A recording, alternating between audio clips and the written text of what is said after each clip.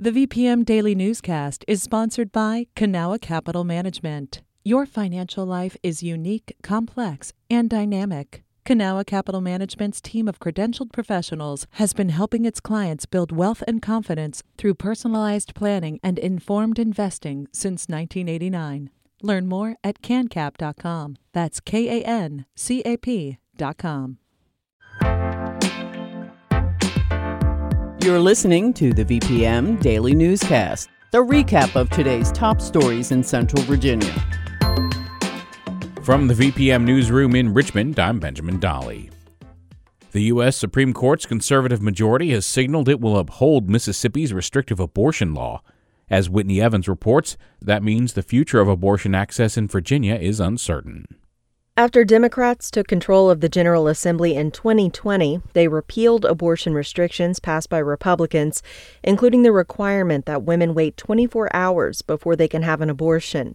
Han Jones, the political director of Planned Parenthood Advocates of Virginia, calls the Mississippi case a real problem for the Commonwealth. In Virginia, we're facing an incoming anti-reproductive rights governor in Glenn Youngkin, an anti-reproductive rights House of Delegates, and we have a reproductive rights tie in the state Senate with a tie-breaking vote now belonging to an anti-abortion lieutenant governor. So far, Virginia Republicans have not announced any specific plans to undo Democrats' work to make abortion access easier. The Supreme Court will likely rule on the case next summer. Whitney Evans, VPM News. Virginia is expected to get more than $8 billion in federal funds to help with transit and highways. The money comes from the bipartisan infrastructure deal passed by Congress last month. The funds will be distributed over the course of 5 years.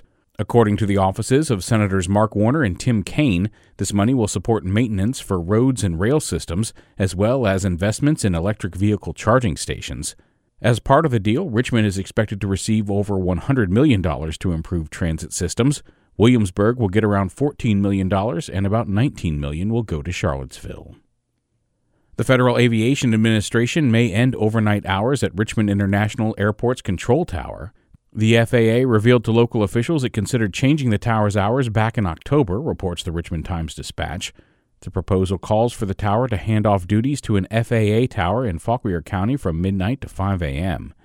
In a letter, Senators Mark Warner and Tim Kaine urged the FAA to take into account safety issues and not end the tower's overnight hours. Richmond International Airport officials and workers also opposed the move, citing potential scheduling issues for airlines. A Hampton Roads newspaper columnist says he was let go after VPM published a story outlining his ties to Dominion Energy. Gordon Morse was paid more than $260,000 by the company while writing about them in unsigned editorials. Ben Pavier has more. Gordon Morse's last column in the Virginian Pilot and Daily Press appeared in September. Morse says he was let go after speaking to VPM for a previous story against the wishes of the paper's opinions editor, Brian Colligan. Neither Colligan nor the paper's editor-in-chief, Chris Worrell, responded to several requests for comment. Paperwork filed with state regulators showed Dominion Energy paid Morse over $60,000 a year from 2017 to 2020. At the same time, he wrote a handful of editorials in the Pilot and Daily Press praising or defending the company.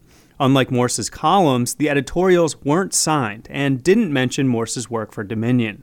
In a statement, the Virginia chapter of the Society of Professional Journalists called the arrangement a, quote, breach of journalistic ethics. They said Morse's speechwriting work for Dominion should have been disclosed. Ben Pavier, VPM News. We should disclose, while members of the VPM News staff are part of the regional chapter of the SPJ, they did not contribute to the statement mentioned in this story. Researchers at the University of Virginia are working on a vaccine they say could be effective against all COVID-19 variants. Randy B. Hagee with partner station WMRA reports.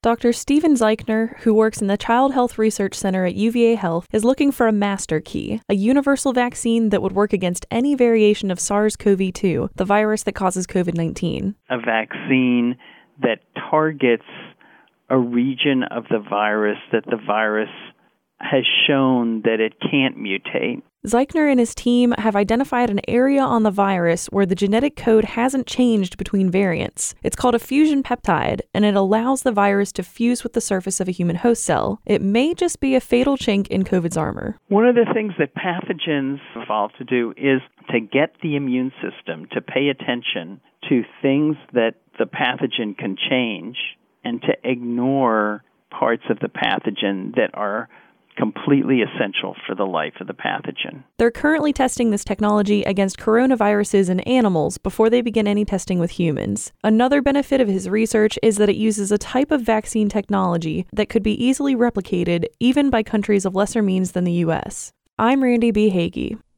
The annual Dominion Energy Christmas Parade is happening tomorrow morning.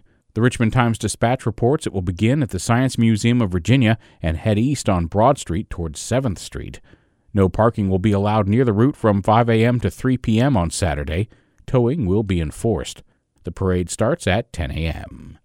This has been the VPM Daily Newscast. This newscast was recorded on Thursday, December 2nd, 2021 at 6 p.m. Some of these stories may have changed since the newscast was recorded. You can stay connected to what matters by heading to vpm.org/news or follow us on Facebook, Twitter, and Instagram at MyVPM.